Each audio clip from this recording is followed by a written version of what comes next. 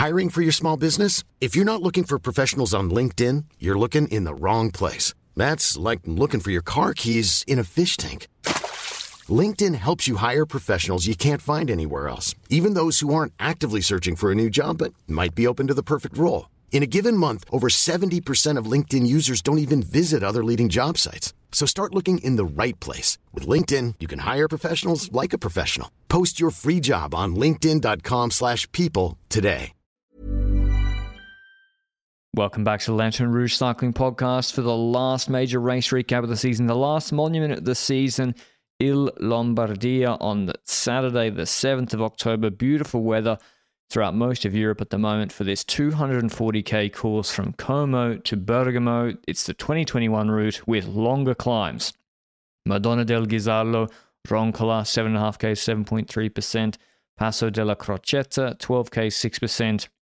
Descent, and then the main climb of the day, the Passo di Ganda, 9k, 7.1%, before a little sort of, there's a ridge actually, before they get to Salvino of 5Ks. It's a bit of a false summit at the top of Ganda before a 12K descent, 10K flat, kicker on the Colle Aperto, and then a flat finish in Bergamo. The favourite was Pogacar, Roglic second favourite, Remco third. I liked El Hagua, you liked El Hagua, Benji. Who else was outsiders? I guess Vlasov has come second in this race before. Was there anyone else we need? Carlos Rodriguez too, he's been good here. Yeah, they've been good, but I also felt like it was going to be either one of the three riders that were the favorites. Like we have our Carapaz pick, but also next to that, Pogacar versus Roglic. I never truly believed someone else would win, even though like an Adam Yates could win from some tactical choices made by UAE, for example. So I was mainly curious what was going to happen when it comes to their tactics. Were they going to once again go all out for Pogacar, or would they change from that trajectory and go to a strategy that is basically dual leader strategy between using Adam Yates to try and benefit both Adam Yates and Pogacar? We'll get into that later. That's the beauty of these two warm-up races, and yeah, UAE want to win them, sure. Poggy wants to win them, but we've seen the last 3 years or however long, they are a tune-up race. They iron out, and even if you make mistakes, it doesn't matter, because if you get it right at the big race that you're tuning up for, no one remembers, no offense to Van Wilder. I see, I'm already proving my point. No one remembers in 2 years who won Tre Valli Veracini or Gran Piemonte, which actually they're both exciting races. I love watching them, but that's just how they view them, and that's how the big stars should view them. But speaking of big stars, we will be at Rouleur Live this year in London. We can't wait. We're doing our first ever live show. We're really happy to be going, and it's not your normal bike show. It's Rouleur Magazine brought to life from the 2nd to the 4th of November in the Truman Brewery in London. A great area of London, I must say. We will be the Lantern Rouge Cycling Podcast on stage alongside Jay Vine on Friday, November 3rd at about 7 o'clock in the evening, discussing the mergers, non-mergers, off-season transfers, if they've been ironed out by then, and looking forward to the 2024 season. There'll also be Geraint Thomas, Van Vleuten, Nibali, Benji will be there at that one for sure, as well as a whole host of other stars and 50 of the best cycling brands with exciting new product releases. So, if you want to see us at Rouleur Live, tickets are available on Rouleur's website, rouleur.cc/live. General admission is £25, or get the full VIP package with food and drinks included. But viewers or listeners can get 10% off that ticket price with our code, all capitals, Lantern10, LANTERNE10. Rouleur Live sells out every year, so make sure to book now if you want to see us there, and we're the last act of that day, so we'll be, I'm really keen to meet everybody, because I think London's our biggest city just about for the podcast, so I can't wait to see everybody, and make sure you use Lantern10 to get 10% off if you do want to come as well. And Benji, you live in England. Yeah, I've moved, and I went to Rouleur Live last year, and it was actually really fun. There's not 5,000 people to the point that you can't meet anyone. So you can meet the people that go on stage, which is always fun. And let's be honest, we're going to stay and meet the people that are coming. So that's kind of the main goal of it for us on our end. And it's also fun to do something new with the podcast. So I like crossing boundaries we haven't crossed yet. Yeah, it's really good. And what a perfect way to do our first live show. I obviously grew up in London, so in case people didn't know, and I haven't been back for a long time. So I'm keen to go back as well and have a little holiday afterwards. Anyway, back to Lombardia. I got to say, this isn't my favorite race because I just think it's Hilly MSR.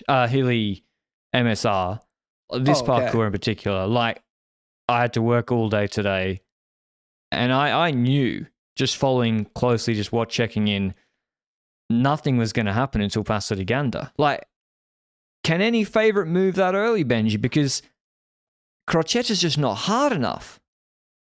I agree. Crocetta's not hard enough, but I saw those climbs as a different thing in the race, like attrition climbs, but also climbs you could use tactically if you're a different team, for example. And we saw that in the race. I'll quickly get to it. Large breakaway of 16 riders, including Thomas de Gent. But that breakaway will kind of be irrelevant. There might be some leftover riders later on, but they won't necessarily influence the race too much.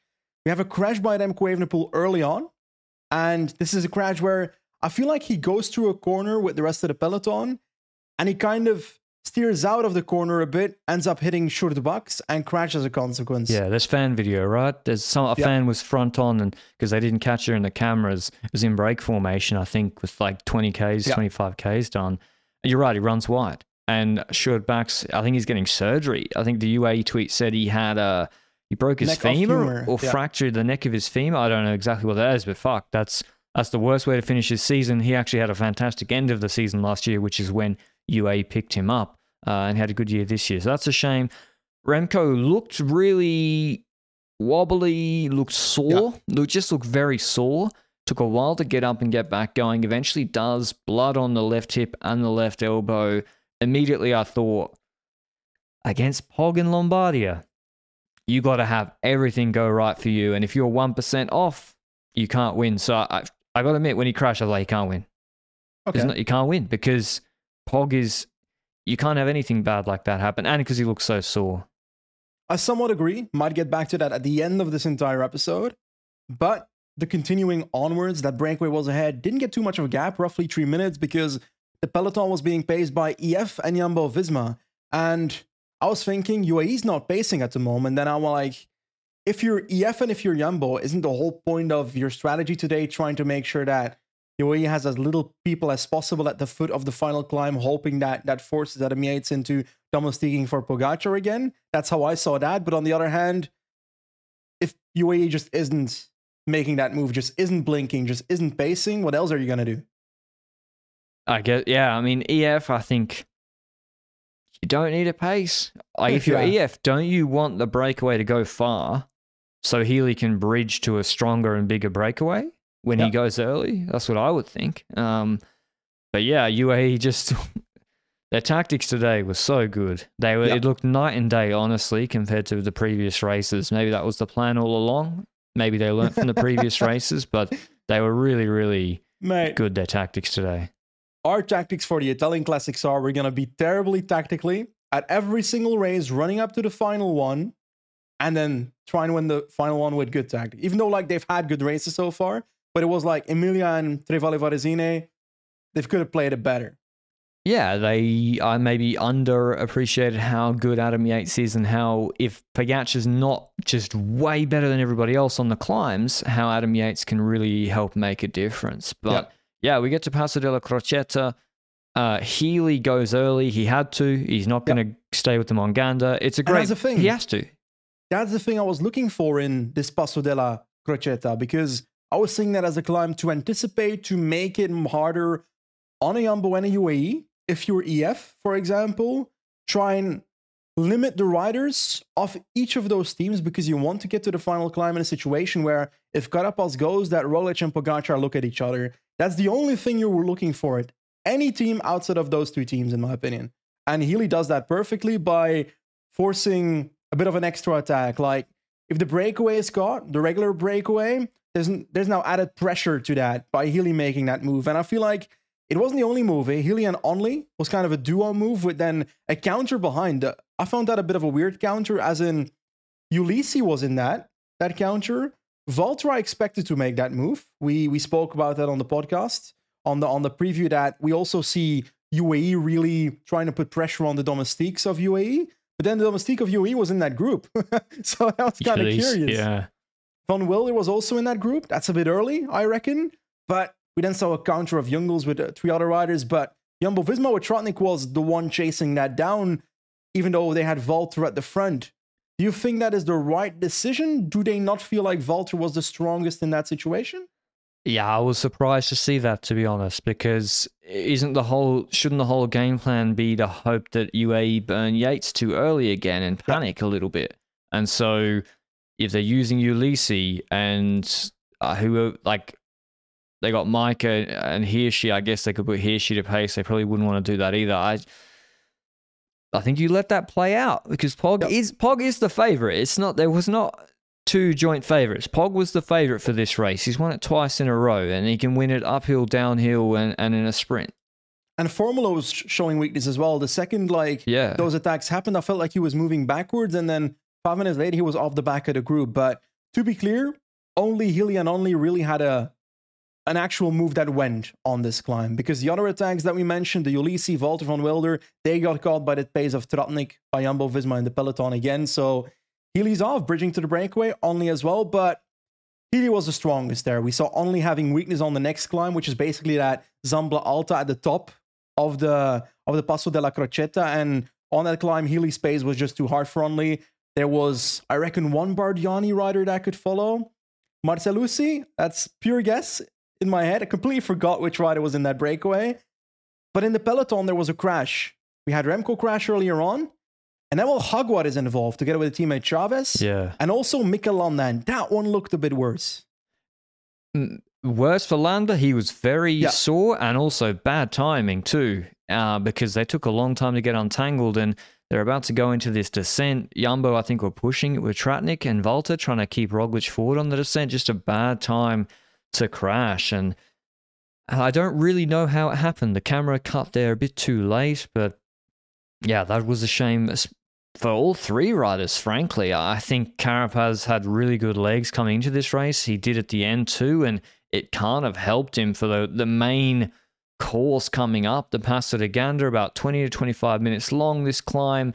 Steep enough that you can make a difference, not so steep that drafting doesn't matter. It's a right in the middle. It's very similar to, how long is Peresud? Let me have a look at Peresud. In 2020, because this is the bread and butter for Pogacar, this sort of climb. It's identical. It's identical to the Col de Peresud. So I thought it suited him. But the question was, Benji, were UAE going to press the Adam Yates smash button and just put it on the front to just pace and hope Poggi was the best? Because if you look at the teams at the foot of that Passo di Ganda, Trotnik was still there after lots of work. Kelderman, Valter, and Primož. That's the Jumbo team. UAE's looking at Ulisi, Micah, Adam Yates, Hirschi, and Pogacar. I do feel like Ulisi was gone pretty quickly after that. Trotnik and Kelderman too. Quickstep had Van Zevenand, Alaphilippe, Van Wilder, and Remco. And Van Zevenand was gone pretty quickly as well. And I feel like I didn't see Van Wilder too long either after that. It was really... Bajoli was also there. Don't forget Bajoli. Pretty important rider in this race. So that's what it looks like before we start this climb. And, well, the gap to the front, Healy, is 40 seconds. And at the foot of the climb, I feel like Alaphilippe came forward for 4 seconds before Ulisi made his move, but then dropped. And then the next UAE rider tried to take over before we saw an attack by Adam Yates. So we do see move on this climb. And it was a proper attack. It wasn't just he got a gap behind him and just kept on pacing. This was an attempt to try and get a gap on the others and force Roglic, who still had Attila Valter, to close that down. So Valter goes at the front of that group and starts chasing down Adam Yates. And I'm like, we saw Hirschi.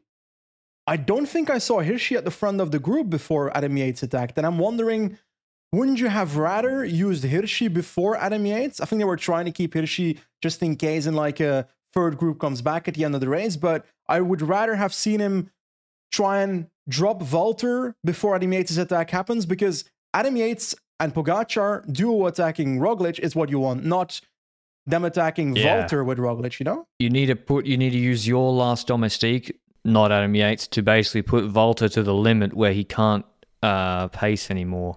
And so that's what they didn't do that, but Yates was just so strong. I thought Yates was just incredibly strong again today. That small thing aside with Hirschi, maybe, they should have used him before, but they used him aggressively. And Pogacar this time, we saw in Emilia, one rider went to Yates' wheel and Pog just snapped it, closed it. And today he was much more relaxed, letting the race dynamics on Passo de Ganda play out a little bit more, letting Yates go ahead with other riders. He was with maybe Simon Yates, his brother. This is on multiple attacks. He was with Vlasov, Rodriguez, Carapaz, bridges across. Even Chris Harper was there, and he starts pacing that group. And Pogacar today, he's letting all these second-tier favourites go with Adam Yates. And so Roglic, who was basically just looking at Pogacar the whole time, is left in a pretty bad situation. I don't know if he couldn't follow Yates, El Jaguar, etc. The Simon, that is, on Felipe. Nah. You think he was bad on Ganda? No. I reckon he was just in the wheel of Pogacar and then realized afterwards, oh shit, Pogacar's actually betting on Adam Yates in that front group. Yep. Because genuinely it looked like this. We saw, I don't think it was even Adam Yates that made that actual move that created that situation. He followed some group that did that. And it was so serious that on the left back of your screen, you saw Pogacar with Roglic in the wheel and Pogacar just sitting up with Roglic in his wheel. And the second there was a gap in front of them, I was like, oh, this is a dangerous game you're playing, pretty much. I don't think he was bad yet at that moment. I reckon he was trying to play it clever. What do you think? I think Pog I fell for a little bit. I actually fell for it because I'm so used to the way they've used Yates before. Yeah. I was like, wow, this is a complete 180 that Pog is allowing this to happen. Maybe he doesn't feel good. Maybe Roglic started to think that as well. And he starts to pace, and then Pog, I don't know if Pog eventually got another rider in between him and Roglic, and he just snap closed teleports across to G1. And I'm like, wow, UAE they've used the Jumbo tactics of Havalambre or wherever. They're using more of those Jumbo tactics and using Yates properly, and it worked really, really leader well. Strategies, eh? Yeah. It's like you've got two leaders. The way to do it is to force your opponent to chase one of them with the other one in the wheel, and that's exactly what we see here. Except for Harper for a little bit, and Masnada was yo-yoing. Baggioli was there. Carapaz looking good, and Pogacar gets across, attacks immediately on Ganda. Vlasov waits in that group on Simon Yates' wheel, and he snap closes Pog so fast. Yeah, I feel like at that situation, Pogacar's attack wasn't like immediately. It felt like he kind of waited until Roglic came back almost on the wheel of the group and then tried to like put the nail in the coffin. Yeah. Because like, I will say, I gotta be honest, Pogacar makes that move. Vlasov jumps like crazy towards him, like you said. But when that gap happened and Roglic kept on pacing behind, I was confident Primož was gonna make it back because Pogacar did not seem super dominant on this climb either. It doesn't feel like he was riding away from everybody. Was Pogacar solo? This reminded me a lot of the Olympics road race. That's why I like Carapaz for it, because it had a 20, 25 minute climb and then a descent and a rolling section afterwards. It is very, very similar. Yeah, was Pog solo on Mikuni? I do not remember. I remember Bettiol holding on for a while, but... And I got the feeling of that you just described, that no one was really going to get a huge gap here. It was like the gap elastic never snapped. Vlasov, I feel like, was pulling almost stronger than Pog at the end of Ganda. In the interview afterwards, Pog said he was actually like, wow, like Vlasov is pulling really hard here. It wasn't just Pog towing him. I don't know which one was stronger. And what was curious to me, and this is the race is really here. Pog Vlasov relaying. Pog's happy to go to the finish. I think Vlasov's happy to go to the finish like that. Carapaz, Baggioli, that's the big turner for the books. Rodriguez, Carlos, Roglic, Simon Yates. Adam Yates is just dangling off the back. I'm sorry if I've forgotten anybody else. Well, Remco dropped, eh? To be clear. Remco's gone. We forgot about Remco, Yeah. but Remco's gone. Roglic snap closes them right at the end when the group with Rodriguez and Simon Yates, I felt like was making really good headway back to Vlasov and Pogačar. Like when there was about 2 minutes left of the climb, I thought they're going to be caught 100%. Did Roglic need to make that huge effort right at the end of the climb? Maybe, because you want them closed before the descent, I guess. Yeah, on one end, you want that. On the other end, maybe with 2 years ago in mind, you would have predicted that Pogačar might not have the best descent here. But let's be honest about it. Once he hit the descent, it was better than 2 years ago. But saying that, I don't know if he should have done that, but I understand where it came from Roglic. I do understand that he wanted to close them before the top. That feels like a logical thing if you're in that situation. And also because you might be scared that if you get over the top, and some of these descendy parts in the first segment are not super steep, there's some false flat descending straights in there, then you could be worried that a group 2 syndrome could form in that descent already. And maybe that's what he feared. Maybe that's why he tried to bridge up towards the top, but he did bridge up. He brought himself back to them directly at the top. And that's when the rest also started gradually coming back. I think Bajoli was actually the one that was pushing the others to come back, which Bajoli at this point was riding one of the best races of his career at this point, genuinely. Yeah, but and on a flat, I'll take him, actually, given how he sprinted against your boy. Yeah. We didn't do a pod, but Benji Arambaru, what the fuck was he doing in Grand Piemonte? I don't want to talk about That was shambolic, man. He catches the group, and then he leads them out. From 500, 400 meters. Mate. And not just like leading them out like ready to snap. He high speed lead out the whole way. I don't know, but I vividly remember that I read somewhere that Valverde is doing his DS course right now. And Jesus. I'm wondering, maybe he was in the car already. Because that would explain. He did the same exact thing last year, right? In Agostoni? Arambaru or Valverde? Valverde. No, Valverde's on that Liège. He let it out from 500. World champs. He's lucky he was sprinting against Woods and Bardet. He let that out from a mile away. Yeah, Bajoli's got the quickest sprint, I think, on the flat marginally from that group. He's also got a decent race now about him. And we don't, as soon as we're trying to think about these things, as I said, it doesn't go straight into the descent on Passo de Ganda. There's a little kicker. And I got to watch it again, but to me it looks like Vlasov rolls off. Yeah. Poggy's there on the left. People are rolling through. They're not really pushing. Why would you push? And Poggy's got Yates that can come back. He's not far behind either. And Roglic, instead of taking Pog's wheel, lets the gap open up and just virtually puts the anchors on. Pog rolls off the front, looks back, sees he's got a gap, pedals a bit, looks back again. And you can almost see him thinking in real time, oh, this is 27 Ks to go. It's flat. There's a whole group there. And he's like, they're really not chasing and the gap's opening up for free. And then he pushes and there's no reaction behind. I was like, what is Roglic doing there? You've done all this effort, 15 minutes on Ganda, you've chased, and then you just let Pog's wheel go on the descent. It makes no sense. In the moment, I had completely missed the moment that the gap opened because I was like, oh, we're at the top. I'm quickly going to take a piss and I'll come back. And then the gap was there. But when the race ended, I went back to this exact moment and I re-looked. And it looks like Vlasov is actually in the wheel of Pogačar at a certain point in that descent. And then goes to the right. And Roglic basically takes the wheel. It's like 5 meters, 2 meters, 3 meters. It's barely a difference between the two at that point. And then, like you said, the gap gradually starts opening up.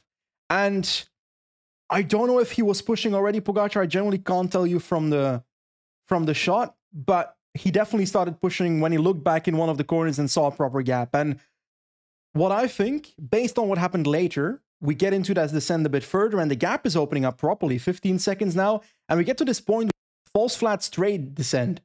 And Pogačar has those seconds on the group behind and Roglic is suddenly dropped by that group, 100 meters behind that chasing group. And I'm like, what the hell? I think Roglic, by bridging up to Pogačar at the top of Passo di Ganda, he completely blew himself up. And I reckon that's the reason that he was completely fucked. and I just rewatched it again too.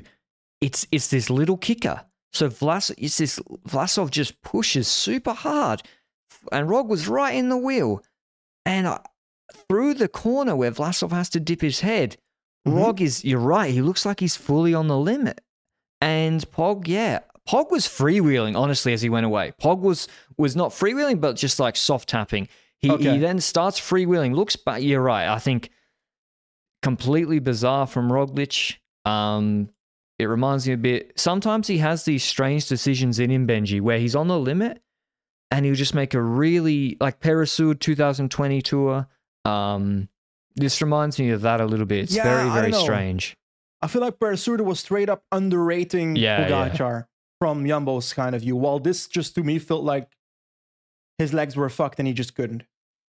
Or he was so fucked that he wanted to save energy at the wrong moment. Yeah. All he was thinking was, I got to get in someone's wheel. Someone else has to do some work because he felt tired. Me. Yeah, and that's sort of indicated by the following descent and the kickers afterwards, where he's getting gapped on the descent a little bit. Yeah. And Pog just goes. And I got to be honest, I thought if Rodriguez would have been attacking on the descent, I was like, this race is fully done because no one has a teammate behind. Roglic, riders are at varying states of tiredness. Mm-hmm. Simon Yates and Rodriguez will be willing to work, but they're tiny, and Pog is a truck. And Adam Yates is going to come back and does come back, and he's going to mess things up. So, like, Pog just doesn't get brought back on the flat. And, okay, yeah, the descent, I thought, 2021, he even said himself in the interview afterwards, he had a disaster class on the descent in 21. He said it was much, much better today, and it was. Like, he opens up the gap hugely on the descent, and it's also something to do with freshness.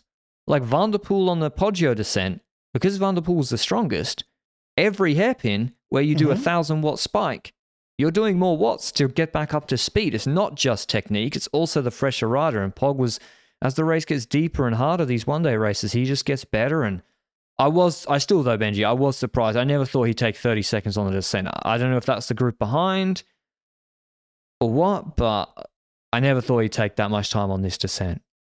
Exactly, same thing. His descent was better than 2 years ago, straight up. Like, his cornering was better. Way better. And when he got to the bottom of the descent, I was like, if the gap is actually like this, like, Italian time gaps, sometimes you could see it. Yeah, at certain point it was 50 seconds, but that was because the timer was wrong. So it was like 30 seconds or something at the bottom. And when I felt like they were at the bottom, I was just thinking two years ago in that second group, and I was like, oh, this is fucked. Zero chance. 30 group seconds to Pog with a rolling parkour. With no teammates behind, with people looking at Roglic and Baggioli thinking I'm not really that keen on towing you to Colle Aperto or the finish. Like, but zero chance. Out of nowhere comes Group 3, Remco Evenepoel together with his teammate Masnada, facing the group behind with Hirschi, trying his best not to pace at all in that group. And then Hirschi crashes, and we got to talk about this crash. Did Remco brake check him? Nah, he didn't. I don't think he did. It's like Remco moved to the side of the road. He was at the front. He moved to the left side, so the right side from his perspective. And Hirschi is behind him because Hirschi's trying to skip turns. He's trying to get to the front and mess up the group a bit so that they can't get closer and not strengthen the second group, so that the second group doesn't catch up with Pogacar. And what happens is Remco is going to the right and probably isn't clearly knowledgeable that Hirschi is in a wheel either, and starts moving back. And Hirschi is just like, he looks like he's about to have a nap on the side of the road, is what you said, right? Oh, yeah, so I got a meeting with the tarmac. Bang. He was very... But this happens when guys are super tired. Let's hope he's okay, first of all. I think he was fine. He got straight back up. Okay. And finished. So, probably more pride hurt than anything. But yeah, at this very moment, the gap's 50 seconds to Group 2, 140 to Group 3. Poggy starts talking on the radio frantically, starts hitting his right thigh, and looks like he says he has cramp, goes to the car to get a gel, and we're thinking, a Group 2, if they start getting their act together, they might actually bring him back, and the gap goes to 40 seconds, and then Group 2 starts being a complete disaster straight away again. The ultimate battle. Cramps versus Group 2 syndrome. Yeah. Who's going to win? And the thing is, like, you don't know, because you don't know if the rider that has the cramps is suddenly not going to be able to pedal again because of the cramps. Yeah. And he's got a 1.3k, 8%, 7% climb on cobbles coming up. Exactly. Like he was slapping or hammering his own leg at a certain point. Clear that he had cramps. But Group 2 was interesting because like the Group 2 syndrome was so bad that exactly like 2 years ago, the group was starting to split in half in places. Like, Yeah, it's bad. how do we get to this point? Why does this happen? Because Yates won't take over, but the others should. Yates was doing a good job messing it up. I didn't see it all, but I thought Rog was riding strangely. Sometimes he'd just be in Group 2 randomly and then have to snap close it. I guess. Yeah, but I do feel like he was one of the ones that paced the most in the group. Yeah, Carapaz was at the back a lot. Carapaz, but he came back on the descent, so he got dropped on the climb. So he came back. So yeah, people don't like when there's someone they think is freeloading, but he's just come back after being dropped. You're also thinking you're holding a little bit back for Collier Aperto because you're thinking, what if Rog teleports away from me on this kicker? So maybe if you're a less punchy guy like Carlos Rodriguez, that's also in the back of your mind. So or Vlasov. If you're likes of Bajol, you could have the best result of your career if you even finish a podium at Lombardia. Podium in a monument, Italian monument as an Italian. So it's always annoying when they don't ride fully for the victory, but it's understandable from individual perspectives. Yeah, it's just classic game theory problem, and we see it over and over and over. The only person, Chris Nayland's watching this, and he's thinking, remember stage 10 of the tour, the only time this year where Group 2 syndrome didn't take over? Yeah, I've never seen a more committed chase group of guys with no teammates. And the Chris Nayland's got me thinking, what the fuck? Anyway, Poggy goes clear. No, Cramp's not stopping him. He's extending this gap. He gets better as these races get longer, and he wins his third Lombardia in a row, his second monument of the year. He makes our season awards much more interesting in a couple of weeks for who was the best rider or had the best season this year, and wins his fifth monument. He's got a Liège, Flanders, 3 Lombardias. Roglic leads out the sprint for second, and he let out from a long way. I thought he's going to get rolled, but he actually only Baggioli just comes over the top of him. Roglic third, Vlasov fourth. He's very close in the photo with Roglic. Then the Yates brothers, Rodriguez, all in the same time at 51 seconds. Carapaz eighth. He wasn't faking. He got dropped on Collier Aperto, I think. Mm-hmm. Remco won the the bunch sprint in Group 3 for 9th. Krohn finishes out a nice season, 10th. Where did Krohn come in the Ardennes? 4th in Amstel. That's a nice season from Krohn, actually. By the way, question. He's won 3 Lombardias, 1 RVV and so forth, blah, blah, blah, blah, blah. How many Lombardias is 1 Roubaix? What do you mean? As in terms of prestige. Winning Roubaix versus how many Lombardias do you have to win to be on that same level of prestige? Because Lombardia to me is not at the same... Really? Yeah, I don't care about this race, I gotta say. like I'm just... Everyone's tired. Yeah. Every classics rider peaks for Roubaix. Yeah. Fact, right? It's the pinnacle. Flanders and Roubaix. They are peak. They're not thinking, I got some other objective. Every classics rider peaks for that. Every climber does not peak for this race or target this race. Now, that's not to say that Pog isn't the best at this race. Pog has won this in small sprints. Mm-hmm.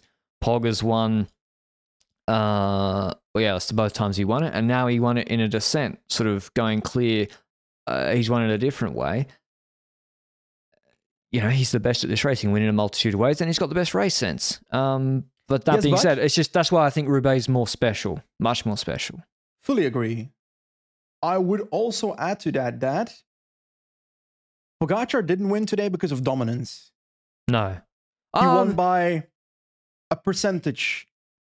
And I feel like that means to me that the tactics that UAE displayed actually mattered. For sure. It's not like other days where the tactics don't matter, Pogačar was strong enough anyway. Today the tactics mattered and probably made that percentage difference. I think so. Because Vlasov was really strong on that climb on Paso de Ganda, and also it put Roglic in a very bad position. It tired everybody else out with Yates attacking and then having to, work to get across to him. I think I can't really... Like UAE played it perfectly. Even if Pog doesn't go clear on the descent, he waits in that group. Adam Yates comes back. They can play Yates on Collier Aperto again. they could have. I assume they would have used him. They wouldn't have just tried to lead it out for 30 kilometers with Yates. They would have tried again. So yeah, they played it perfectly. Pog, yeah, he didn't say he was. He's like, yeah, I wasn't necessarily out and out the strongest on the climb, but best racer. And when he's just on the flat, very, very hard to bring back when he goes clear on the flat. So like Especially Tour of Flanders, he was gaining on Van der Poel after the last Paterberg. Amstel Gold Race, car aside, he's just very, very difficult to bring back in these races. Impossible, really. Agreed. I agree. That's it. Lombardia, over. I will say, Bajoli actually had his best result of his career.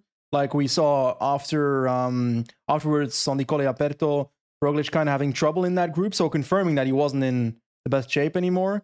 And then towards the end, he came back. But in that second group, we had a sprint between Roglic, between Vlasov, between Bajoli, and Bajoli got second. And we just had an article this morning. I think Lefebvre and his columns are back. And we got to talk about it, man. We got to talk about it because... I haven't read this one. You haven't read this one? This is an interesting one because Lefebvre said about Bajoli, I enjoyed his win in Piemonte. He leaves and feels liberated from pressure he imposed on himself. It often happens when riders leaving, but he earned a serious salary and he didn't always justify that with us. I think he might have done that today with a podium of Lombardia because that's the best result he got at Quickstep at the final day racing at Quickstep. Yeah. Unless he does Guangxi. Okay, so what? If he wins Guangxi, it's better than this. Okay.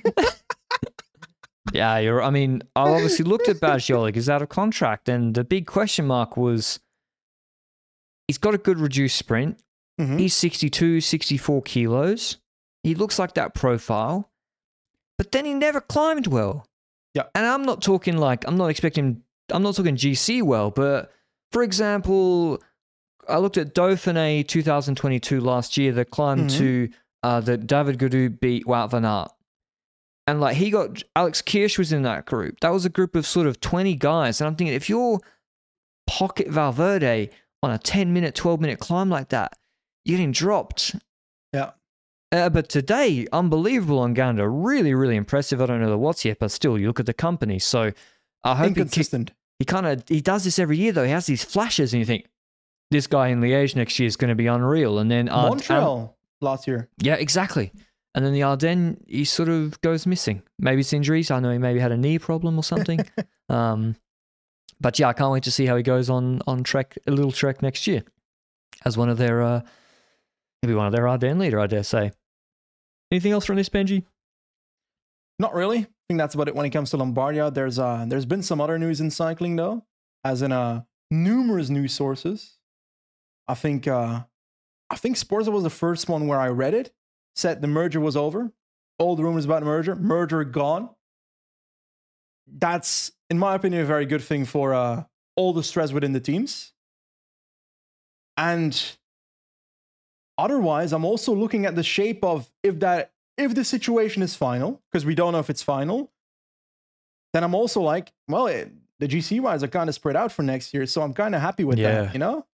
Podcast stocks are up with all the big four, the big four on different teams, if that's the case. But yeah, Lefebvre's article, didn't he say, I'm not talking about it anymore?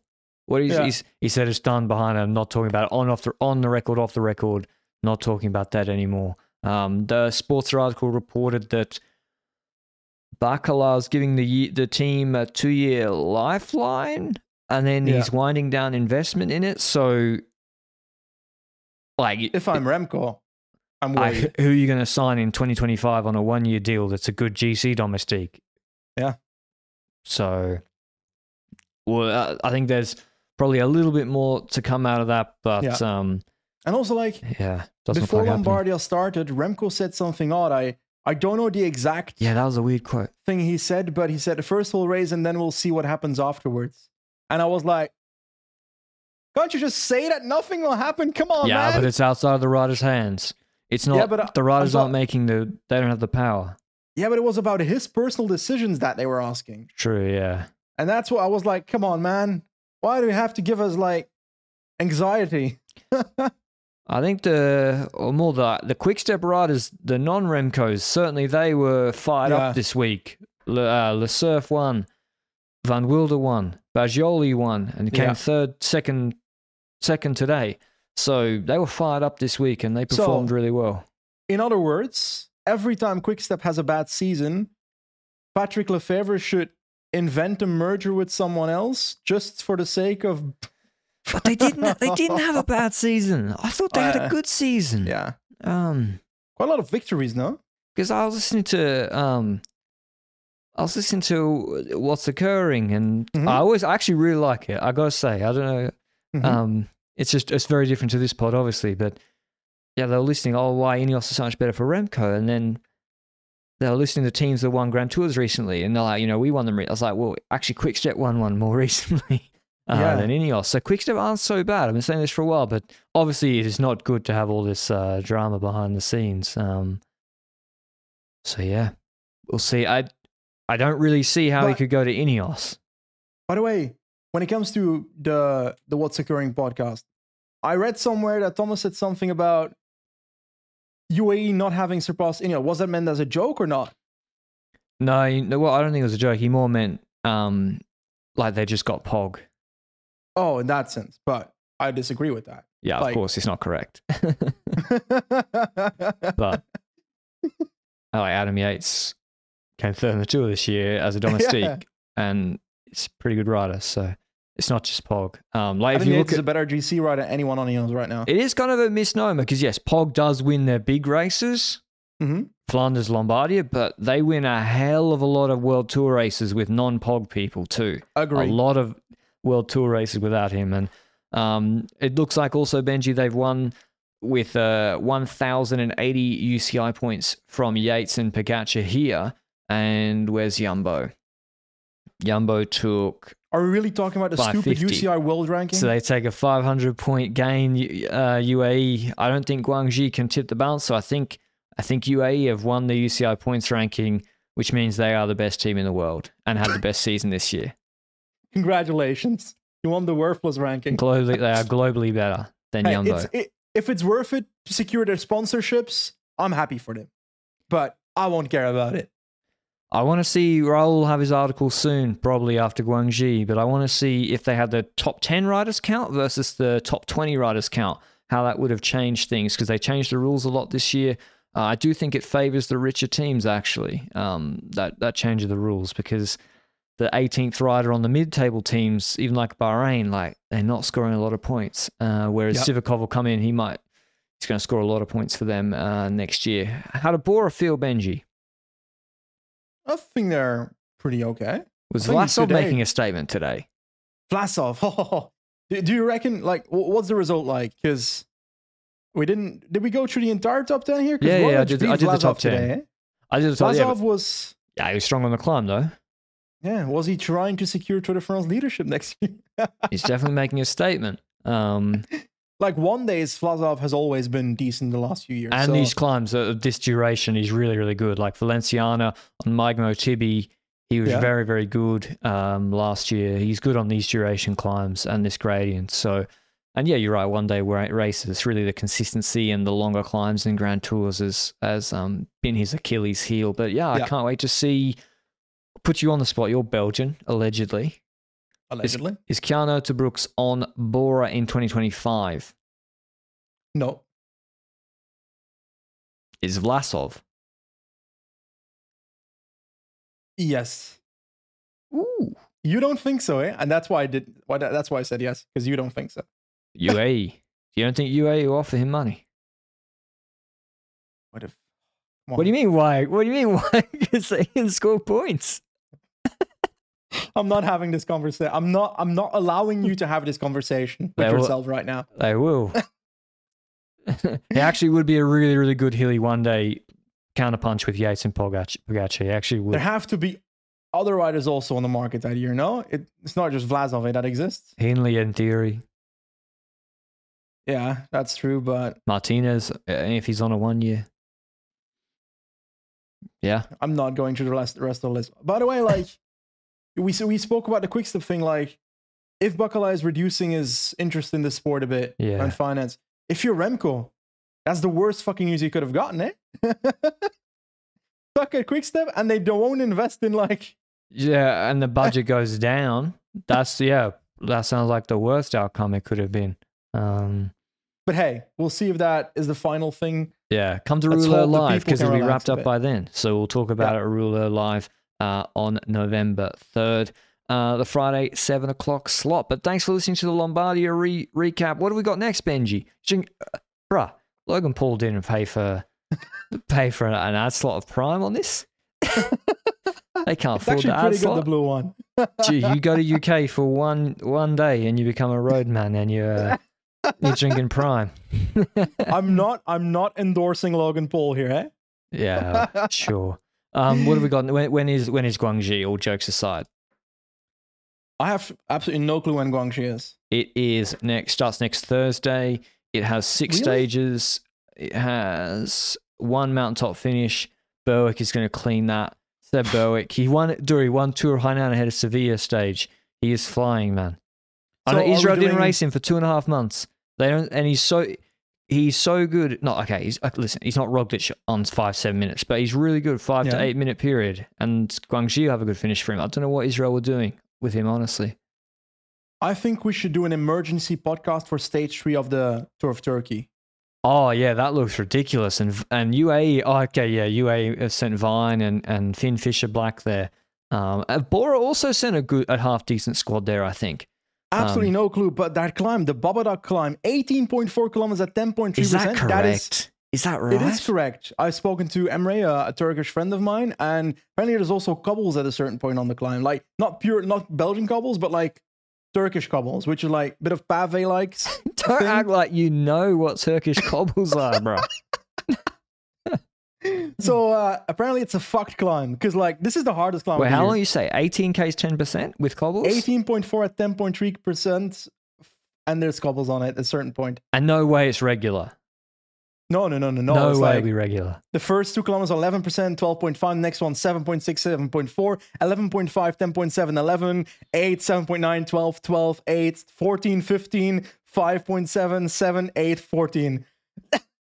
What the fuck?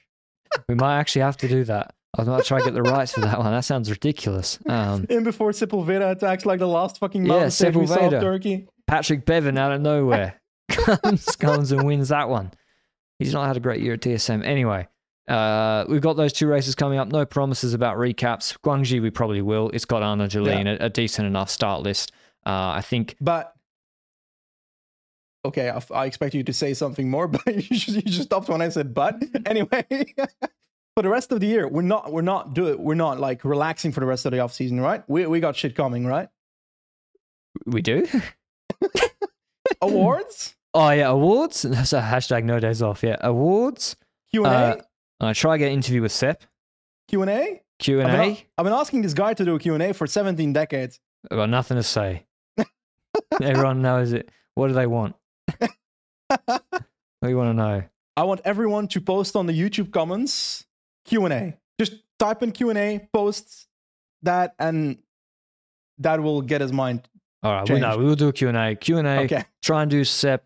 I really want to interview Mads Pedersen. I like to, put things out there because it makes it more likely to happen. But I think Mads Pedersen in a long form interview in the off season would be a really, really good interview.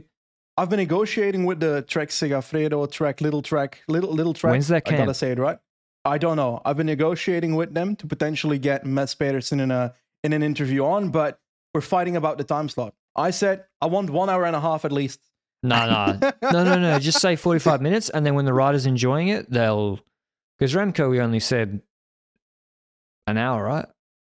Yeah, we said an hour, and then suddenly it was like 2 hours. Yeah. I think. Anyway, yeah. Hey, afterwards he said, lower, "Wait, it's already."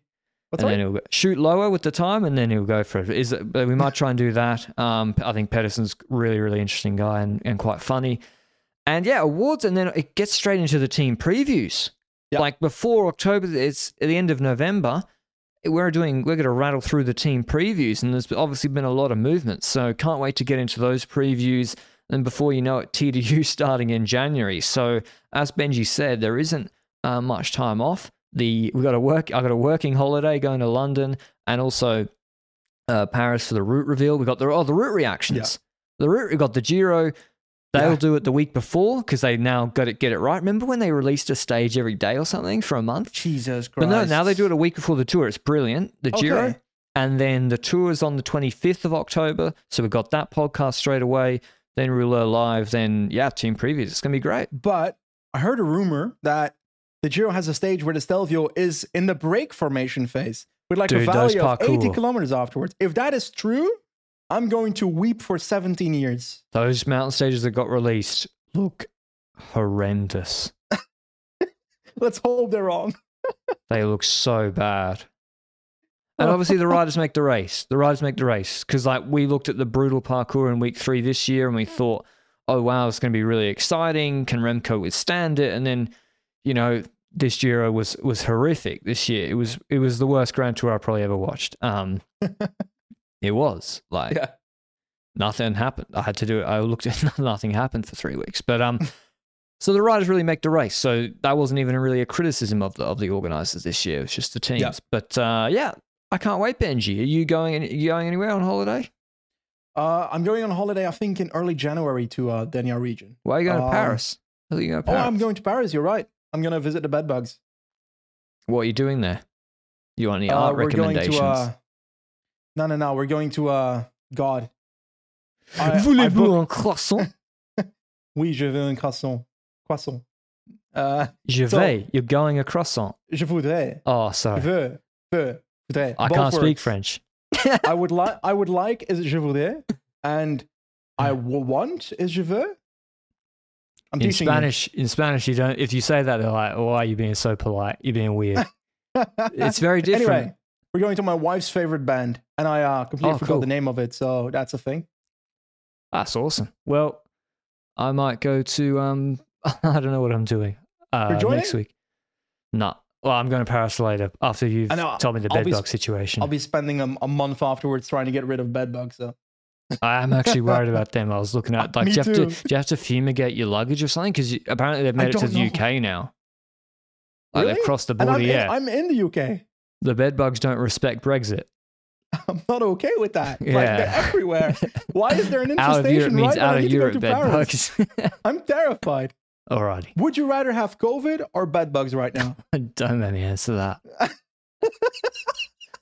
I never got COVID. Me neither. I'm like, I just fully... we just jinxed ourselves completely. I just went full hermit. No, I moved to a microstate in the Pyrenees, didn't interact with anybody for 3 years. We spent every day making a podcast indoors. Obviously, we were hermits. Yeah, you can't touch me, bruh. Unbelievable scene. Mental health, maybe a bit. No COVID, at least. Okay, that's all from us. Hope you enjoyed the Lombardia and all the race recaps throughout the year. And we'll see you with maybe something next week. If I reckon I can smell some more news next week. Well, there'll be another podcast next week, I reckon. Until then, hopefully good for the sport. Ciao. I think it will be. Ciao.